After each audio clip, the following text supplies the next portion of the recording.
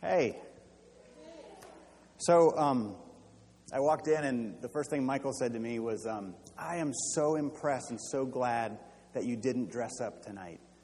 And I was like, oh, actually I did. I put pants on and everything. So, let me get this thing all situated here. Can I pray for us? Can I pray for this sermon tonight? Our Father,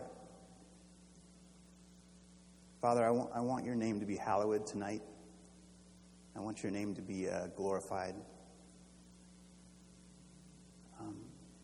I ask that your kingdom would come more fully among us, that you would bring it more fully starting in my heart and in the hearts of my brothers and sisters here.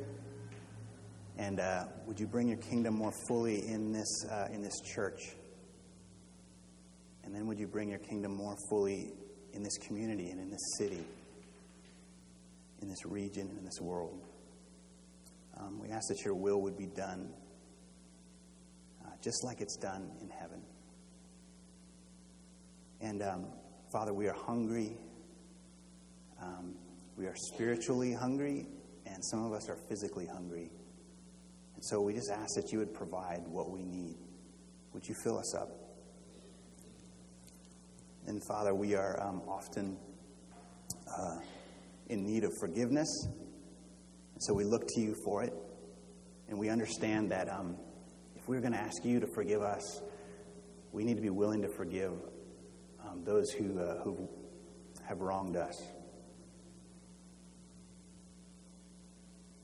And we're often tempted. We're tempted to want to glorify our names over you. And we're tempted in many other ways. Would you deliver us from our temptation? And would you deliver us from evil, the evil that's in this world, the evil that's in us? And we ask this in the name of Jesus. Amen.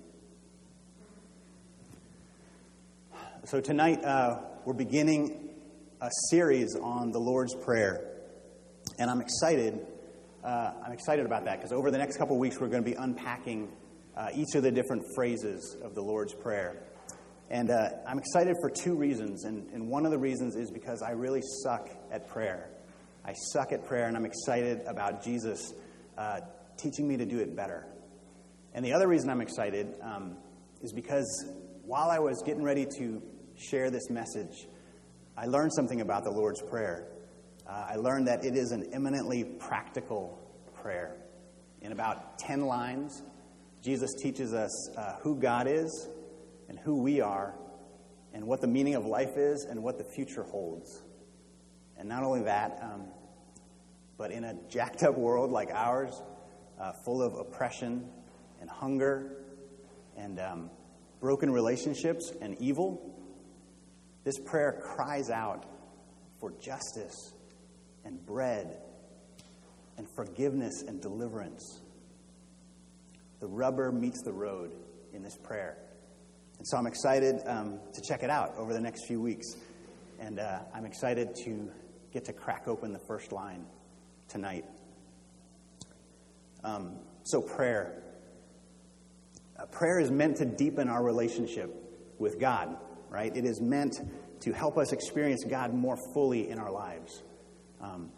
In prayer, we connect with the most important person that we can know. So it should be the most important thing that we can do, right? But the problem is our prayers often go off track. My prayers often go off track. They are often empty ritual. You know, the whole rub-a-dub-dub, thanks for the grub, let's eat, you know. They're an afterthought or they get completely forgotten. Another way they go off track is they become sources of guilt and shame. We feel like we're not measuring up to some standard of praying. Another way they go off track is our prayers can become sources of pride and hypocrisy. We use prayer to pretend that we're something that we're not. I'm just describing myself. I don't know if you guys are there with me, but Those are some of the ways that prayers go off track. Prayer is meant to be a blessing, but it's a challenge, right? And it goes off track. And so my question is why? Why does that happen? And I think that the reason is because prayer is just like any other relationship, right? In any relationship, what you believe shapes your experience. What you believe shapes your experience. And what I mean is, like, if you believe the other person is angry with you, that affects how you approach the relationship, right? So your belief shapes your experience. If you believe that the other person is ignoring you, that shapes your experience by it. It affects how you approach the relationship. Your belief shapes your experience. If you believe the other person is really lucky to have you in their lives, right, that affects how you approach the relationship, and your belief shapes your experience. But what if we are mistaken about the beliefs? What if we're mistaken about the beliefs? Right, the whole thing goes off track. Because if you have a wrong belief, it leads to a wrong relationship. A wrong belief, it leads to a wrong relationship. And it's the same with God and prayer. Right? Prayer is meant to deepen our relationship with God. But if we're mistaken about our beliefs in God or in ourselves, it can throw the whole thing off. And I think that's exactly what happens when our prayers become meaningless ritual or sources of guilt or sources of pride. And this is exactly what Jesus deals with in our passage tonight. He knows that what we believe shapes our relationships. And he wants us to have a right belief so we can have a right relationship with God. He wants us to have a right belief so we can have a right relationship with God. So when it comes to teaching us to pray, the very first thing he does in the very first line is he shows us who God is and who we are. So let's take a look at the first line of the Lord's Prayer. It's from Matthew chapter 6, verse 9. You can find it on page 6 of your bulletin. So listen up. This is God's word. Jesus says, "Pray then like this, Our Father in heaven."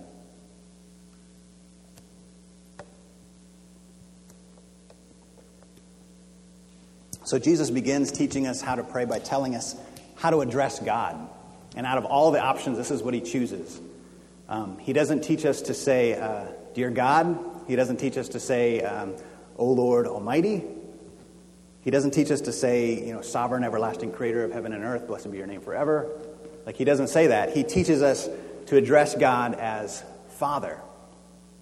This is significant because for Jesus' original audience, first century Jews living in Palestine, calling God Father would have brought to mind something really special. It would have brought to mind one of the defining moments in the history of the Jewish people. Because the very first time that God ever called his people sons happened in the Exodus, which was an event so significant that it has been remembered and celebrated by faithful Jews every year for 3,500 years.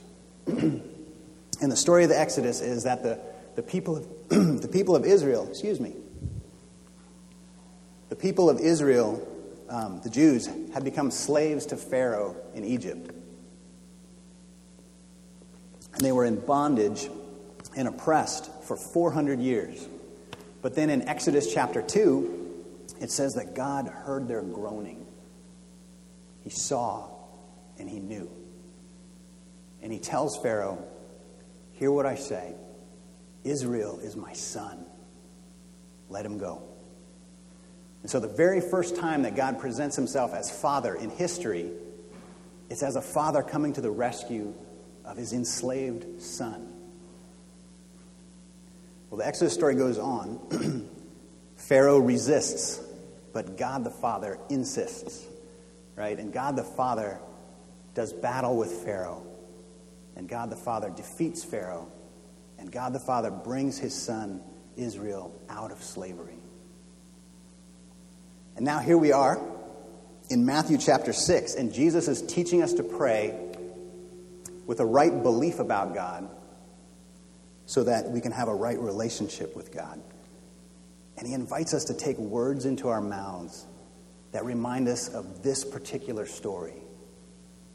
This story of God the Father calling slaves to be sons. And the reason he does this is because the Exodus story shows us what Jesus wants us to experience when we call God Father. Right here in the very first line of this prayer, Jesus is proclaiming to us the Exodus message. You are slaves called to be sons. And so I have 3 points that I want to make tonight if you're taking notes. Point number 1, we are slaves called to be sons. We're slaves called to be sons. Point number 2, we are slaves called to be sons. Point number 3, because I really want you to get point number 3, is we are slaves called to be sons. All right, so let's take a look at point number 1. Our Father in heaven. Jesus is calling to our minds a story about slavery. It's a story about slavery. And to be a slave means to be in bondage to something, to be under its power, and to be unable to escape. So does this apply to us? Are we in bondage? Are we slaves? Well, to answer that question, I want to look at the context of Matthew 6, because I think Jesus shows us 2 examples of what slavery can look like. And so we'll take a look at those examples, and we'll see if we see anything that kind of looks familiar, anything that looks like us. And it's in verses 5 and 7 that he shows us 2 slaves. It's the hypocrite and the Gentile. And so you can find it's printed in your bulletin on page 6, I think. In verse 5, he says, the hypocrites love to stand and pray in the synagogues and at the street corners that they may be seen by others. And in verse 7, he says, when the Gentiles pray, they heap up empty phrases, for they think that they will be heard for their many words. So it's 2 slaves, the hypocrite and the Gentile.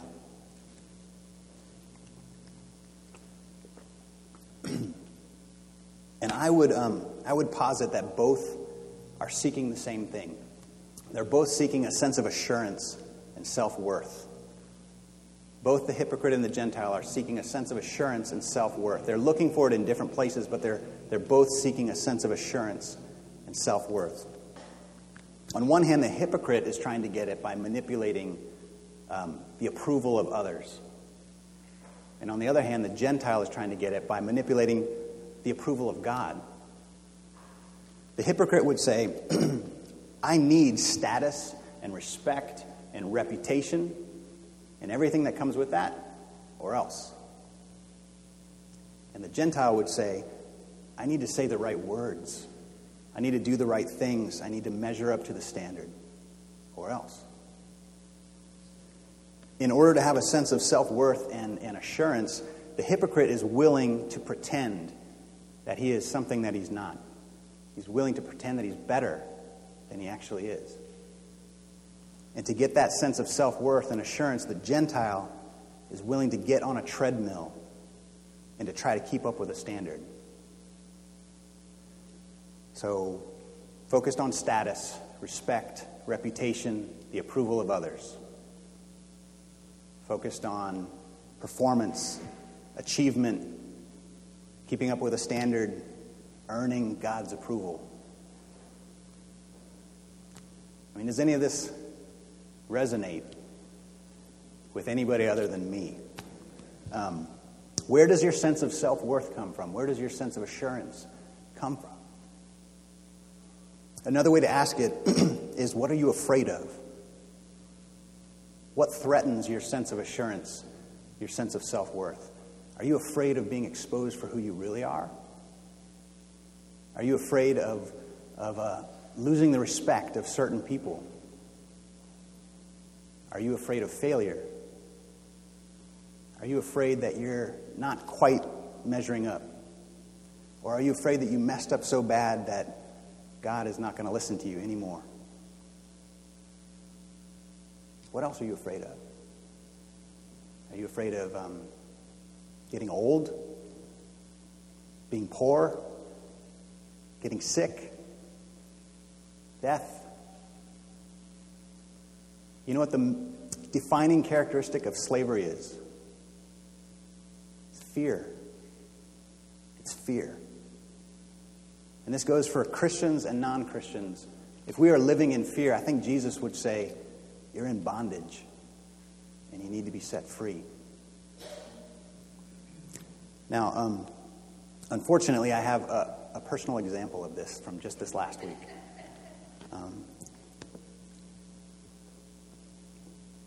This last week was terrible. Yeah, Barbara knows. She came over to my house and I was like, ah! So Stephen had asked me to preach, and I foolishly agreed. And I had put in hours and hours of work, y'all, and by late Wednesday night, I still didn't even have an outline of what I thought I might say. And I started to panic. Like, I got really afraid. I was gripped with fear. I was afraid of failure. I was afraid of looking stupid in front of y'all. I still am. I was afraid of not measuring up to, a standard of sermon giving that I have in my mind. I was afraid that God was ignoring me. And I can kind of laugh about it now, but like at the time it wasn't funny. Like I was afraid. I couldn't sleep. And in the middle of it, I was struck by the fact that, man, I'm a slave to these fears. They have me in bondage, and I can't escape. See, the truth is, as long as I have respect and approval and success and security, like I'm fine, I'm golden. But as soon as those sources of assurance and self-worth are threatened, and I'm gripped by fear, and my slavery is exposed. So what about y'all? Like, where does your sense of self-worth come from? And what happens when it gets threatened? Our Father. Jesus is calling to our minds a story about slavery. Are we slaves? In Exodus chapter 2, it says, during those many days of slavery, the people of Israel groaned, and they cried out for help. And that cry is what brings us to point number 2. Point number 2, we are slaves, called to be sons. So I want to do a little experiment. I'm going to ask you to close your eyes, and it's one of those experiments. And I'm going to make a statement, and then I'm going to ask you a question, and I want you to pay attention to the strongest image that pops into your mind. Okay, so I'm going to make a statement, and I'm going to ask you a question. I want you to pay attention to the strongest image that pops into your mind. So everybody close your eyes. God is thinking of you. What is the look on his face? God is thinking of you. What is the look on his face? All right. So there was a pastor named A.W. Tozer, and he said this, and I think he was right on. What comes into your mind when you think about God is the most important thing about you. What comes into your mind when you think about God is the most important thing about you. So what came into your mind? Jesus invites us to call God Father. What comes into our mind when we think about that? Here's what I think happens. We hear that word Father and we automatically interpret what that means based on our experience of fathers. And some of us have great fathers, but some of us have lousy fathers. And most of our fathers are a mix of good and bad. But some of us have never known our fathers. Whatever your situation, when Jesus shows up and invites you to call God Father, every single one of us already has an image of what that means. And that image is what automatically comes into our mind when we think of God as Father. But the problem is that your image of fatherhood, no matter how good it might be, it is flawed and incomplete when you apply it to God. Your image of fatherhood is flawed and incomplete when you apply it to God. And if you rely on that, you're going to end up with false beliefs about God. Your image of fatherhood will lead you to false beliefs about God. The solution is to let God's image of fatherhood replace yours. Let God's image of fatherhood replace yours, because God has a perfect image of fatherhood. And in order to be His son or His daughter, we need to let His image of fatherhood be what comes into our mind. I mean, what I'm saying is we need to have a right belief about God in order to have a right relationship with God. All right, so how do we do that? It's a good idea, but how do we do it? So if God had just like parted the clouds, sort of opened the window of heaven and sort of stuck His head out and said, "Hey y'all, I'm your Father. Peace." And like closed the window and gone back into heaven and left us to, interpret what image He was trying to convey. I mean, those of us with great fathers would be like stoked. And those of us with crummy fathers would be bummed. And those of us with no fathers would be like, WTF. What the father, right? I don't even know what that means. What? But that's not what God does, right? That's not what God does. God tells us He's our Father, yes. But then He shows us what that looks like. He shows us what that looks like so that we can let His perfect image of fatherhood replace our broken image of fatherhood. He shows us what it looks like so we can let His perfect image of fatherhood heal our broken image of fatherhood. And we can see God's perfect image of fatherhood right in the Exodus story. Check it out.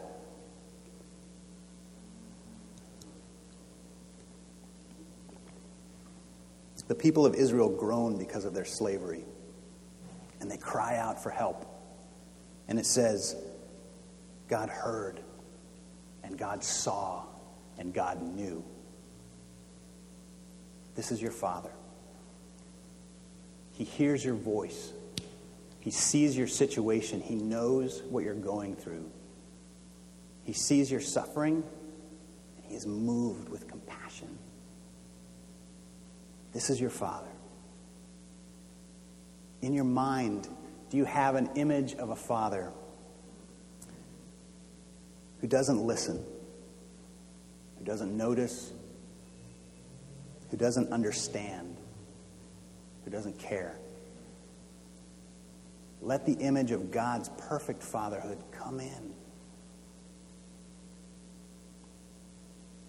And it says God heard their groaning, and He remembered His promise. He remembered His promise. This is your Father. He makes promises to you. He promises to love you, to protect you, to provide for you, to guide you, to bless you, and to never leave you or forsake you. And He always remembers His promise, and He never, ever fails to keep it. This is your Father. In your mind, do you have a Father who forgets or breaks promises? Let the image of God's perfect fatherhood come in. And then God claims the people of Israel. He tells Pharaoh, Israel is my son. This is your father. He claims you as his own. And once you're his, he is never ashamed to call you his child. He gathers you into his arms and he says, you are mine. And he proclaims to the world, he says, this is my child in whom I am well pleased. And this is your father. In your mind, you have an image of a father who ignores or abandons. Let the image of God's perfect fatherhood come in. And then God confronts Pharaoh. He confronts Pharaoh because he will not let his child be enslaved. This is your father. He hears your cry. He keeps his promise. He claims you for his own. And then he confronts the evil that enslaves you face to face. And he says, let my child go. And this is your father. In your mind, you have an image of a father who has never put his skin on the line to confront the evil in your life that threatens to enslave you. Let the image of God's perfect fatherhood come in. Because your father confronts evil. And your father does battle with evil. And your father defeats evil. And your father will bring his children out of slavery. That's your father.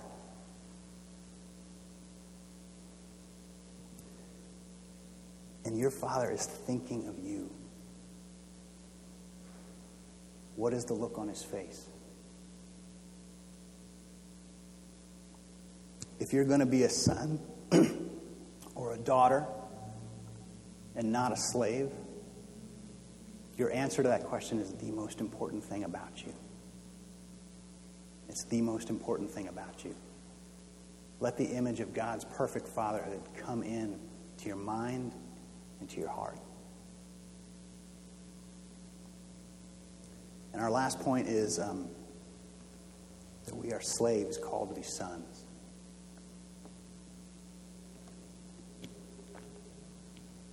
With the first line of this prayer, Jesus invites slaves to call God Father. But we need to understand something. None of us is by nature a child of God. None of us is by nature a child of God. The idea that everybody is a child of God, it's not biblical. It's not biblical. Ephesians 2:3 says, we are by nature children of wrath. We're by nature children of wrath. We need to become God's children.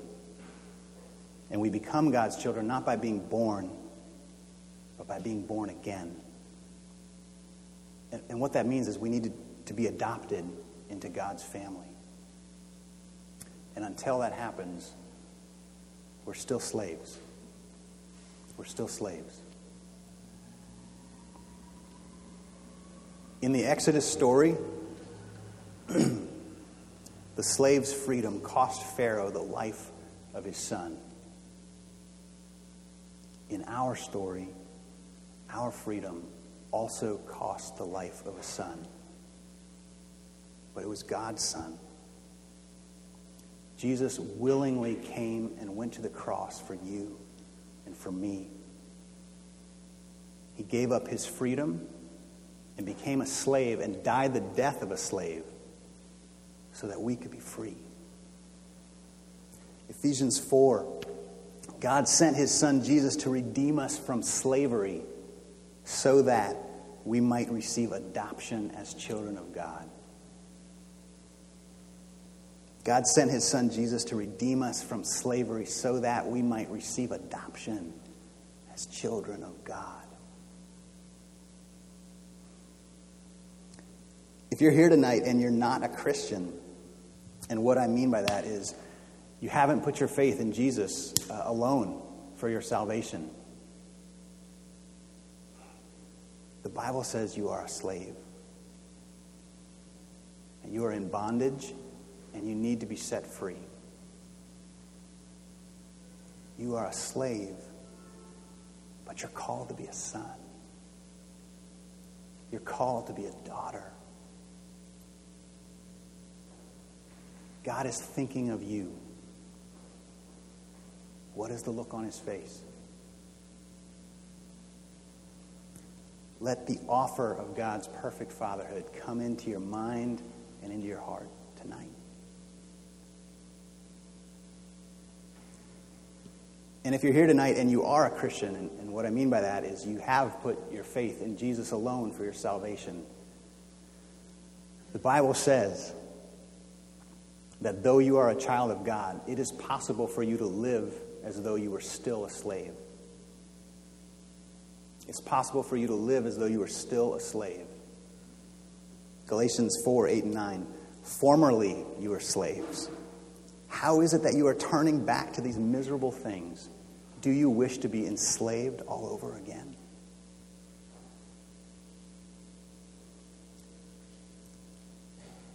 My Christian brothers and sisters, your Father is thinking of you. And what is the look on his face? If you are in Christ and you imagine God as anything but overjoyed, overjoyed with you, you're falling back into slavery. You're falling back into slavery. And we are totally prone to do this. We forget that we are God's beloved kids, perfectly safe in his love and in his approval, not because of what we have done, but because of what our elder brother Jesus has done for us and done perfectly. It is finished. We are free. And we need to live our lives out of that assurance. When we forget, man, we go looking for our self-worth in all the wrong places. Like the hypocrite, like the Gentile, like a slave full of fear. But listen to Romans 8. There is no condemnation for God's children. You did not receive a spirit that makes you a slave again to fear. You received the Holy Spirit of adoption. And by him we cry, Abba, Father, Daddy. And if we are children, then we are heirs, heirs of God and co-heirs with Jesus. Everything that belongs to Jesus belongs to us. Man. There are two fundamentally different ways to live. And the choice is not between being religious or being irreligious, being moral or being immoral. That's not the choice. We choose to live either as a slave full of fear or as a child of God full of faith. And the child of God lives by faith, by deliberately and continuously filling and refilling our mind and our heart with the good news of who we are in Christ. Y'all, we are slaves called to be sons. Let's pray. Father,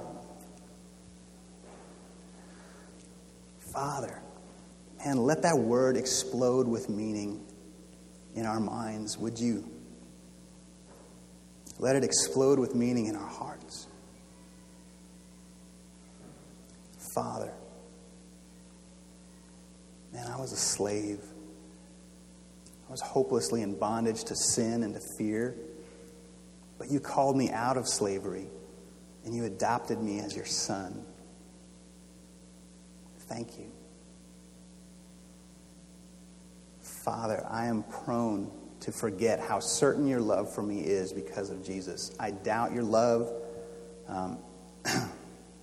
and I go back to living like a slave, full of fear,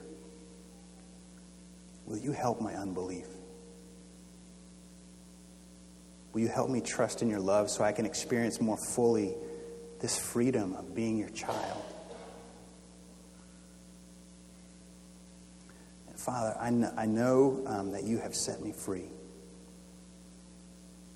But there are areas of my life where I still feel like a slave. And would you hear me cry? Would you remember your promise? Would you claim me for your own? Will you look this evil in the face and tell it to let me go? Will you come and fight for me?